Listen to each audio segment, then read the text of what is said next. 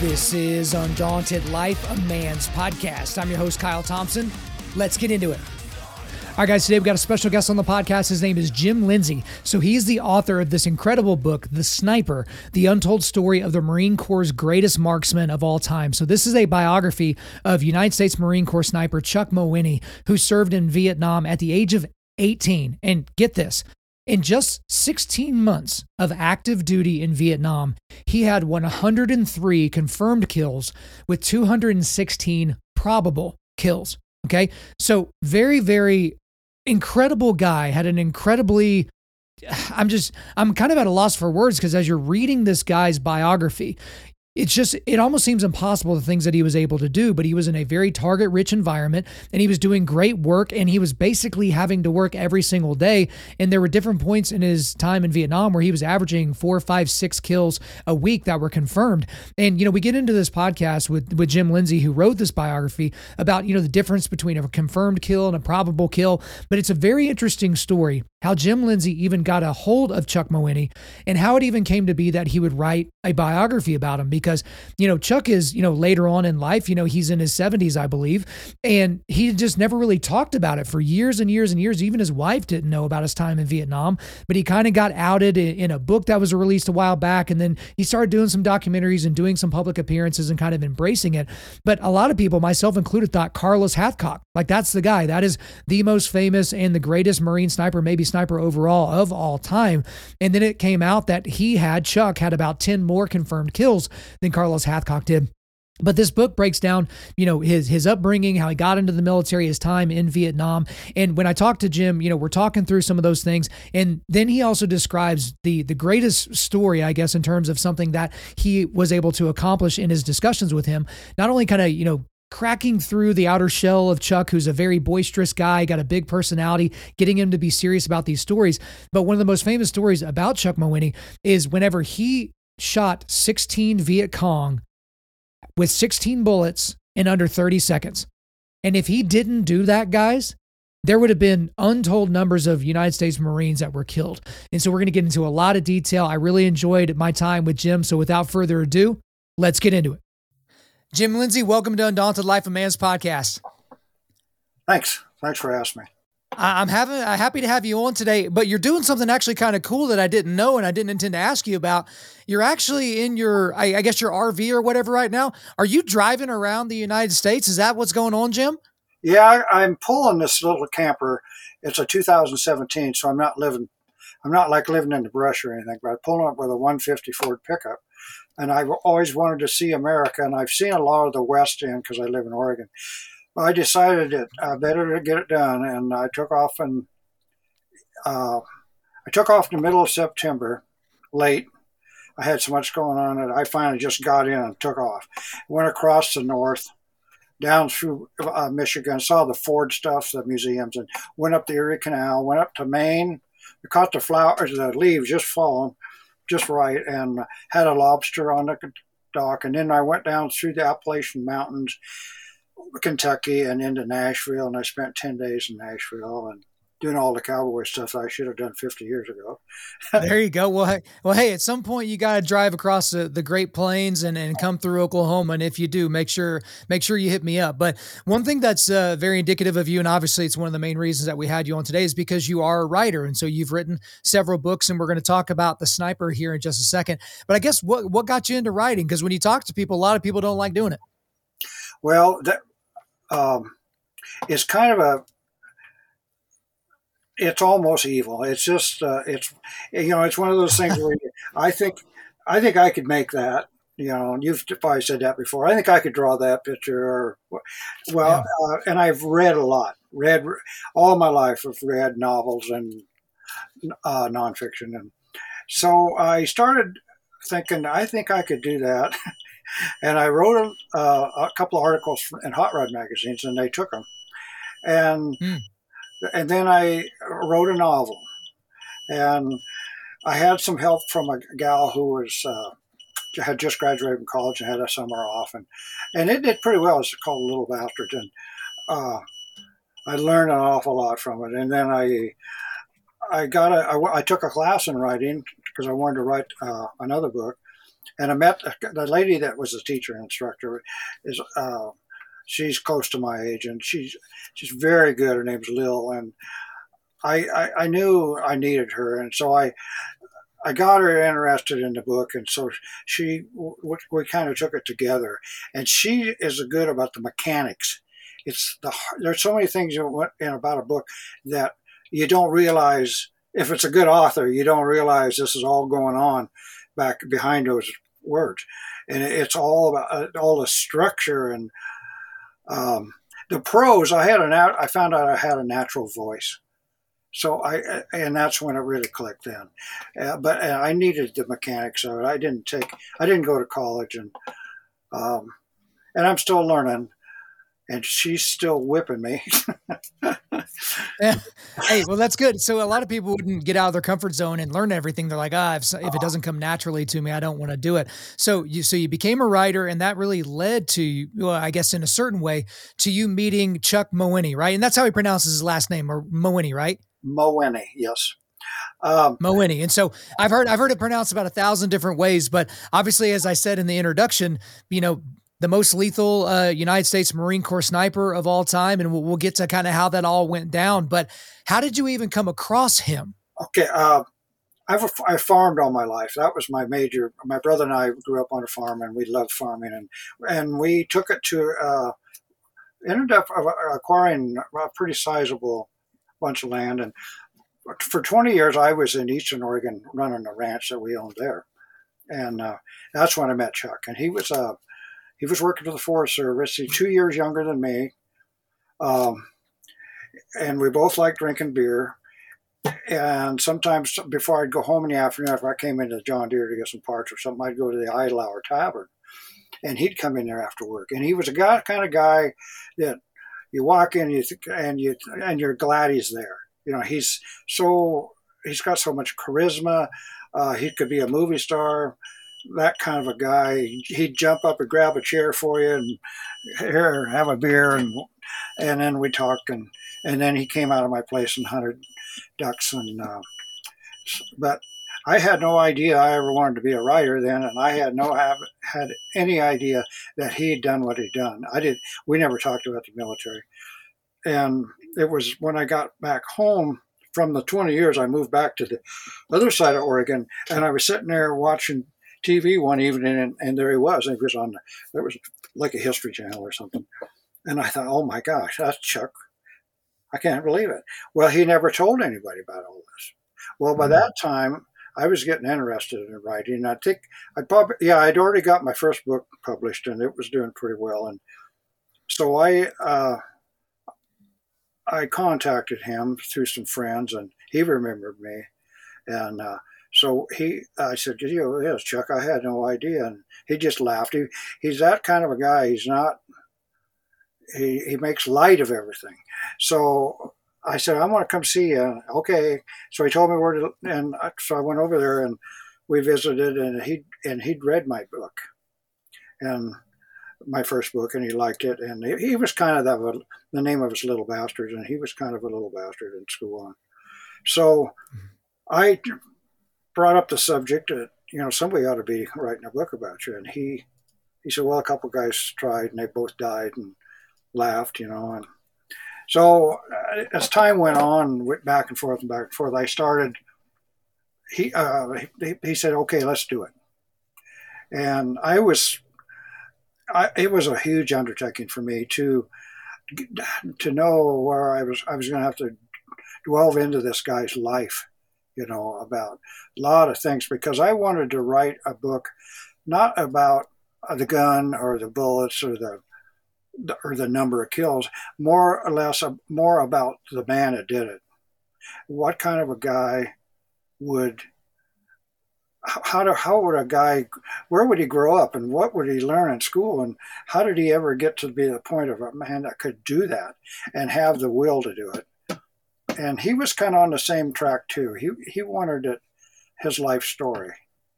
And so that's why the book starts out when he's just a little child.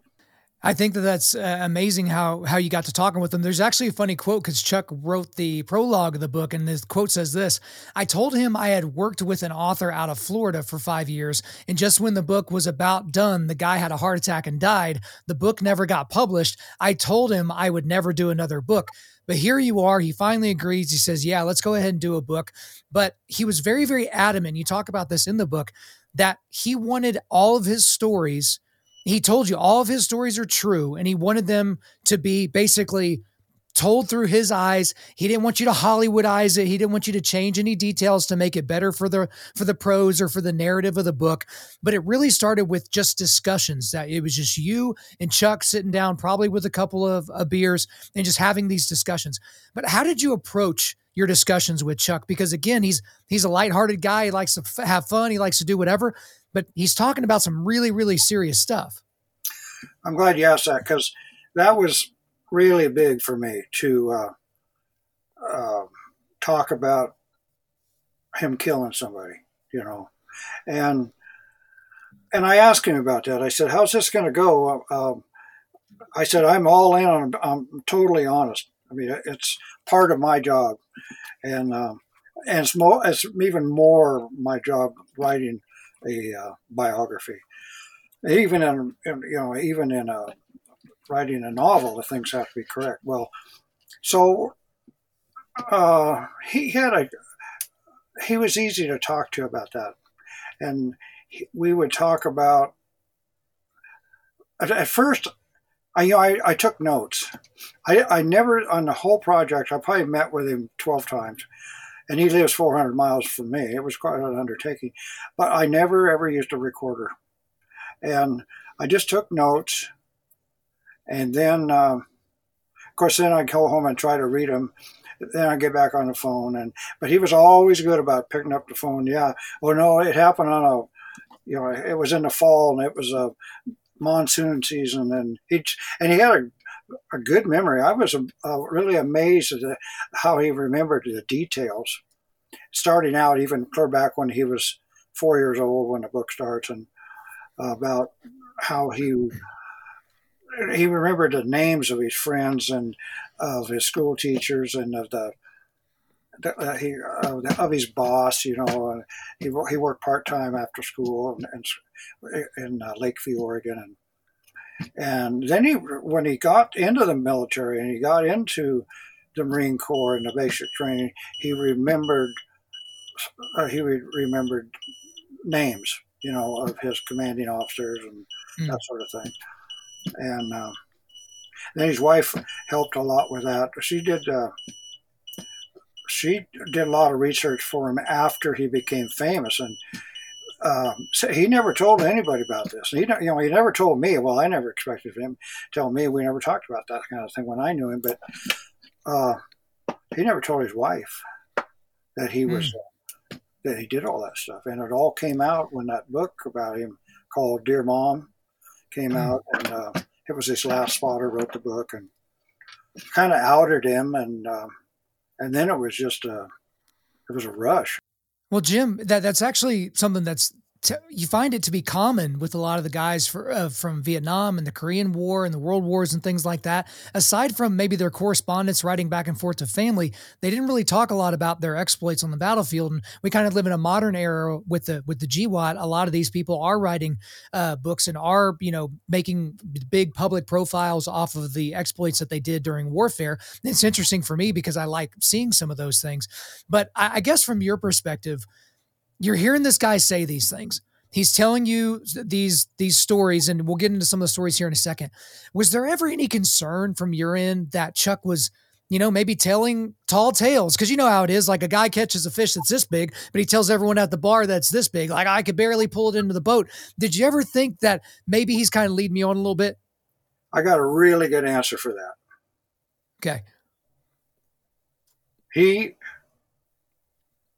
He was out in the field. Okay, it's been quite a while since I went through.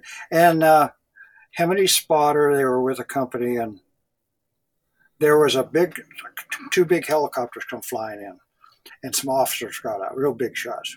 And while they were there, the general or colonel, whoever he was, wanted Chuck to show him something about the area there. And Chuck had been there for so long, and that it's west of Da Nang, about 20 miles out in that Arizona territory and mud flats. And it's in the book. Anyway, all of a sudden there was these 3 NVA soldiers out there, and the general says, "Let's go get the helicopter and we'll chase them down." Chuck says, "If we go after the helicopter, they'll be gone." He says, "I'll just shoot them here." And that general says, nobody could shoot somebody that far away. So Chuck, he laid out on a rock, prone position, and shot one of them. And yet by that time he got that done, the other 2 had disappeared. And he told me, he said, "I never told those guys, but the one I was aiming at isn't the one I hit."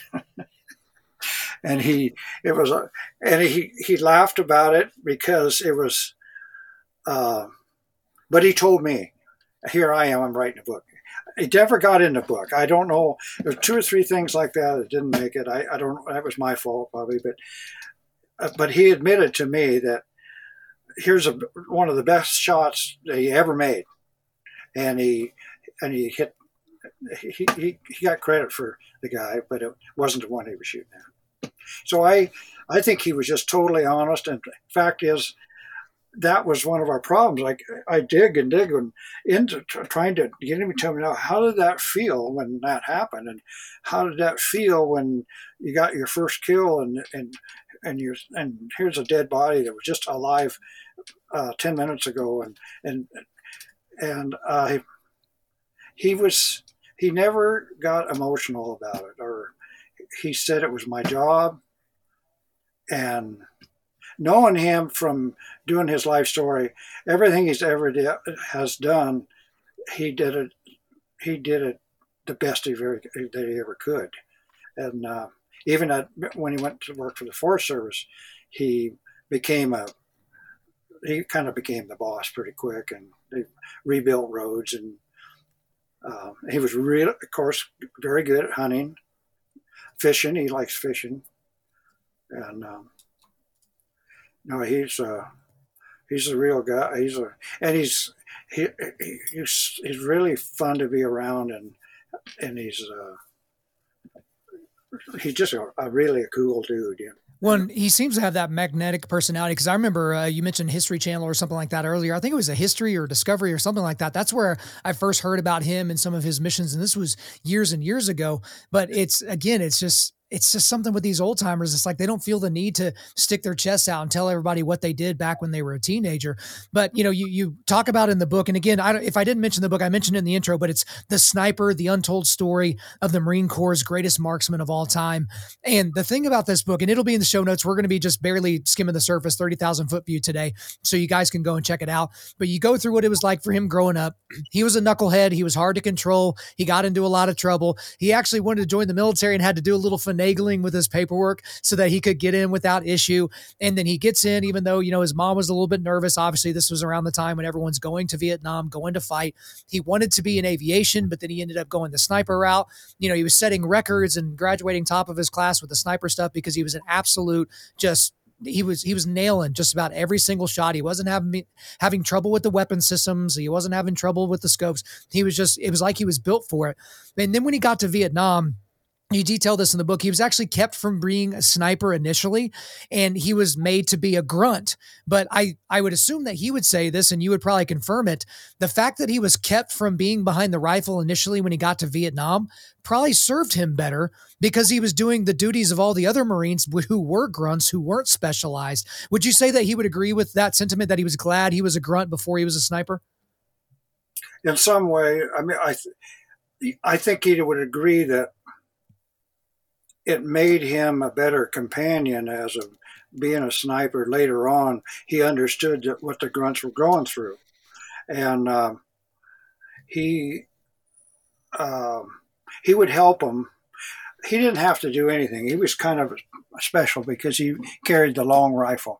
Him and his spotter they would be put on a plane or a helicopter, throw somebody else off. I mean, when you carry that rifle, that you just always go to the head of the line.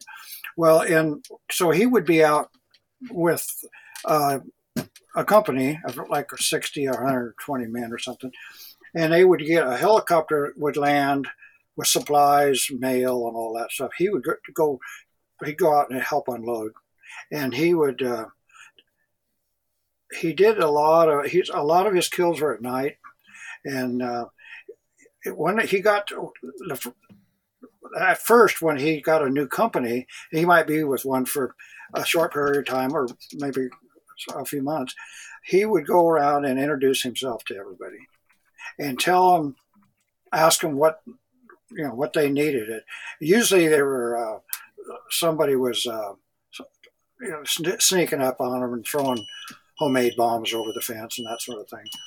And so he got a lot of kills after dark, but he knew what they went through.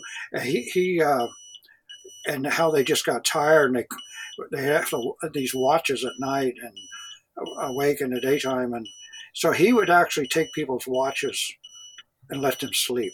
Things like that he offered to do that he wouldn't have had to have done. And I think you're bringing up that point is important because that is one of he was that way. I think he probably would have been that way anyway, but and then he realized pretty quickly that if he didn't, he just wasn't going to make it.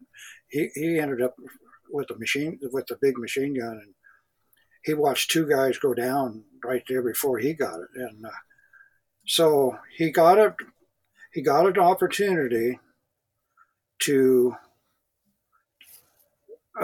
get into that sniper platoon in Anwa, and he faked a toothache, and he got to go back into Anwa from the field, and that's where he went right straight to the platoon, and he had the records of what he had done. He'd graduated first in class and all that, and they happened to need a guy right then, and they needed a spot.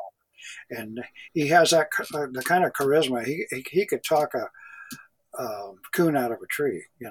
He's that kind of a guy. So he ended up. And then the guy. Go ahead. Yeah, I was just gonna say, like he ended up going in, and I mean, guys, you have to remember he went as he was 18 when he went over there, but in just about 16 months, I believe, was how long he spent in Vietnam. So he's not even technically legally able to buy a beer yet. He had 103 confirmed kills with 216 probable kills. And we don't have to get into all the X's and O's of, how they do confirmed kills versus probable and all these numbers. But there was one particular story that is the first story I ever heard of Chuck. And it was a story, again, you mentioned at night, and a lot of people don't really understand how the nighttime, how that worked with these scopes and things like that. So maybe you can get into that.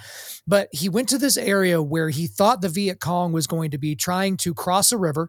He went to the shallowest point of this river, and he set up with his spotter at this riverbank, because if the Viet Cong were able to get through that area, it was going to be terrible for the Marines on the other side. It was going to create a really, really big problem for the Marines that were going to be behind him. So you can pick up the story from there, because he did something pretty incredible in about 30 seconds. Okay. He was with a company, one he really liked to be with, and there was a monsoon coming in. You could just see it black, it was getting, and here come a little airplane over, and the guy on the airplane, the pilot, radioed down, saw the outfit, radioed down, said that there's a shitload of NVA on the other side of this river, and he thinks they're getting ready to cross, and Chuck's outfit was in between them and Da Nang. And it was a big battalion.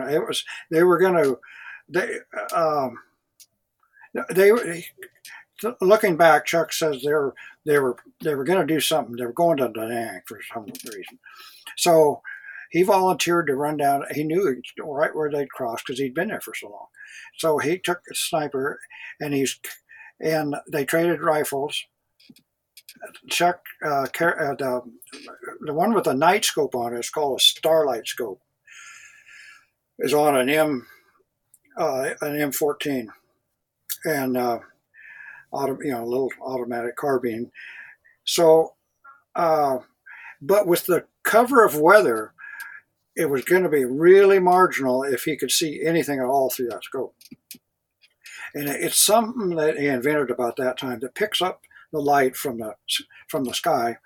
So they get down there and they get ready, and where he thinks they're going to cross, and so then a scout comes across, an NVA soldier, and he walks right up, and it's dark, and he can hear him sloshing through the water, and he's carrying a rifle above his head. He can see through that scope. He can see. It's like looking through a 7-Up bottle. It's kind of green, and this guy walks right out beside Chuck, and his hide that they've picked out, and Chuck says he was so close to me that you can hear the water dripping off him.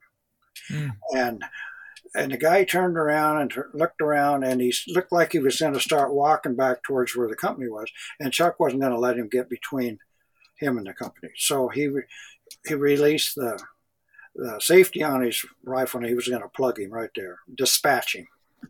So then the guy, looking around, there was elephant grass, 6-8 feet tall everywhere. And so he turns around and he went back across the river. Chuck figures they're coming now. They're going to come as soon as he gets back there. And within a half an hour, here they came. And they're walking through this river. And the river I've seen it. I was in Vietnam researching this book. And the river is very calm, but it's wide and chest deep at that time. That happened to be that night. And they were coming across right where the scout had come, and they were carrying their rifles, and they had pith helmets. And Chuck waited until they started up the bank out towards him, and he shot the first one, and he went down, and then he shot the second one and went down, and he shot 16 of them with this M14. By then, he hadn't. I think the M16 holds a few more rounds, but by then, it was getting out of hand, and the NVA didn't. They were confused, and they were milling, and Chuck knew, and the rifles from the other side, they're starting to go off. So he knew it was time to leave. So him and his spotter just ran like maniacs back to the company, and they never crossed. They probably thought the whole damn Marine Corps was across there. So I don't know how many people he saved, but you're talking about what it takes to have a confirmed kill and a non-confirmed kill.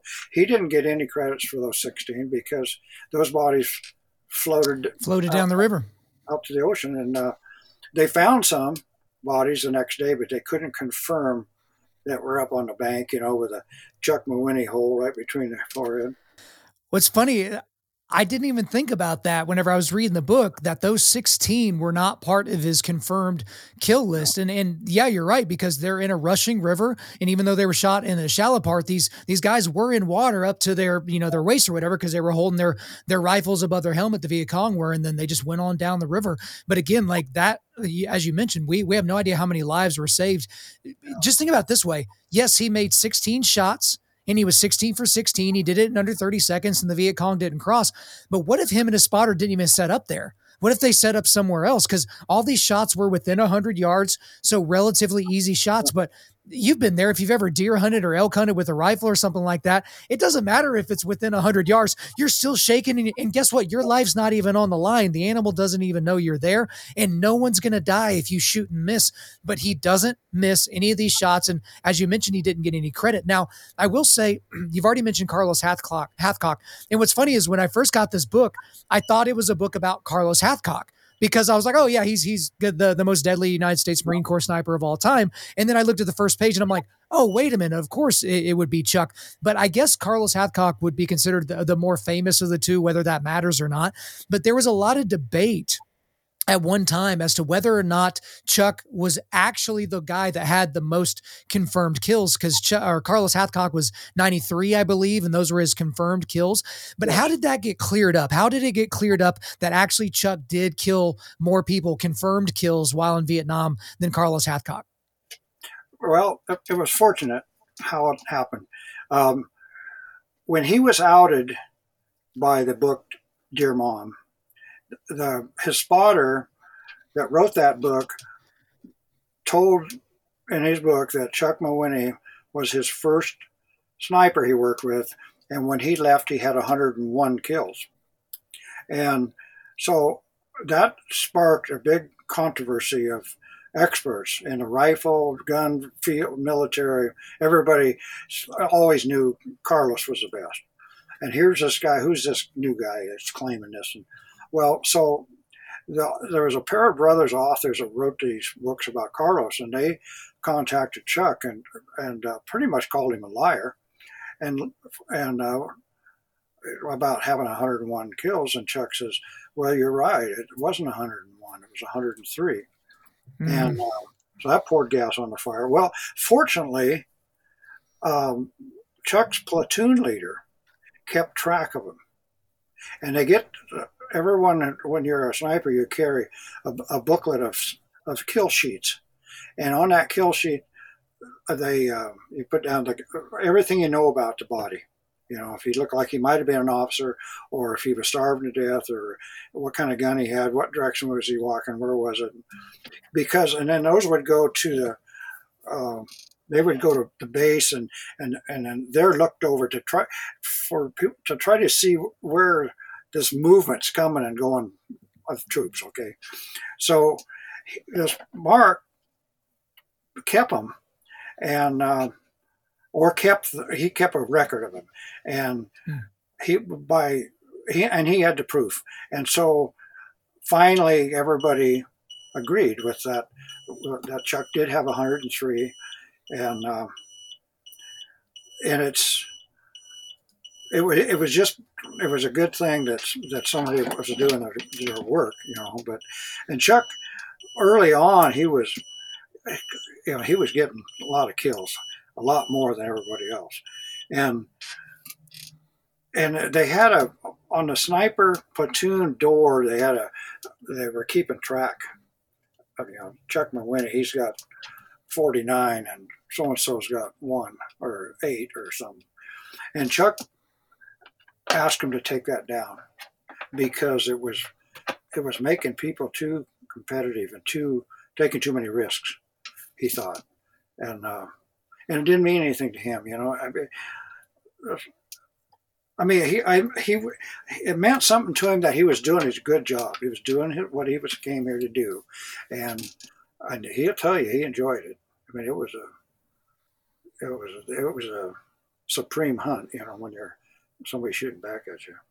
That was his job, and that seemed to be, he kind of almost had this like aw shucks approach to it, because it's like, hey, this is my job, this is what I'm going to do, and I'm going to do it to the, you know, absolute best of my ability while I'm doing it. And then when he wasn't in the military anymore, he just went on and did the same thing. You mentioned him working with the Forest Service, and that's just kind of the guy he was. He's a guy of a certain constitution. But I guess the question that most of my listeners would probably think at this point is, so what does a retired legendary sniper do? Because he retired from the military, and then he's now retired from his civilian job or whatever. So what does he do? What is he up to now? What's he doing? Well, he smokes a lot of cigarettes still, and that's one of the reasons. He's just got a wonderful voice. I'd trade him. I'd love to have his voice. It's just kind of a gravelly, you know, and but he lives so calm. And him and his wife, they had 3 boys, and they live in an old house in Baker City, Oregon, with wood heat. And it's cold there, really cold. I lived there for 20 years. And he has a little man cave out in the back, you know, and you'll never see anything inside the house. In the hallway, you see 3 or 4 things on the wall about some kind of a record, or when he got this medal or that medal. But he doesn't flaunt any of it. There's nothing anywhere that you'd never know. If you ask him about something, then he'll go around and he'll get past the Harley Davidson and get back there and pull something out of the shelf, and he'll say, well, this is that. And he drives, he just doesn't spend any money. Yeah, he doesn't show off about it at all. He's got a lot of friends. I guess he just still being Chuck, you know. Well, it seems like it's just one of those genuine American heroes that is just a guy that, some of the most humble people I've ever met in my life, Jim, were people who there's one guy in particular. He was a former mentor of mine. He is the scientist. His name's Dr. Dwight Adams. He was the scientist that him and his team at the FBI discovered how they could use DNA evidence for court cases. And so whenever we talk about court cases and, rapes or murders or something like that, and they find the murderer via DNA, he's the reason why.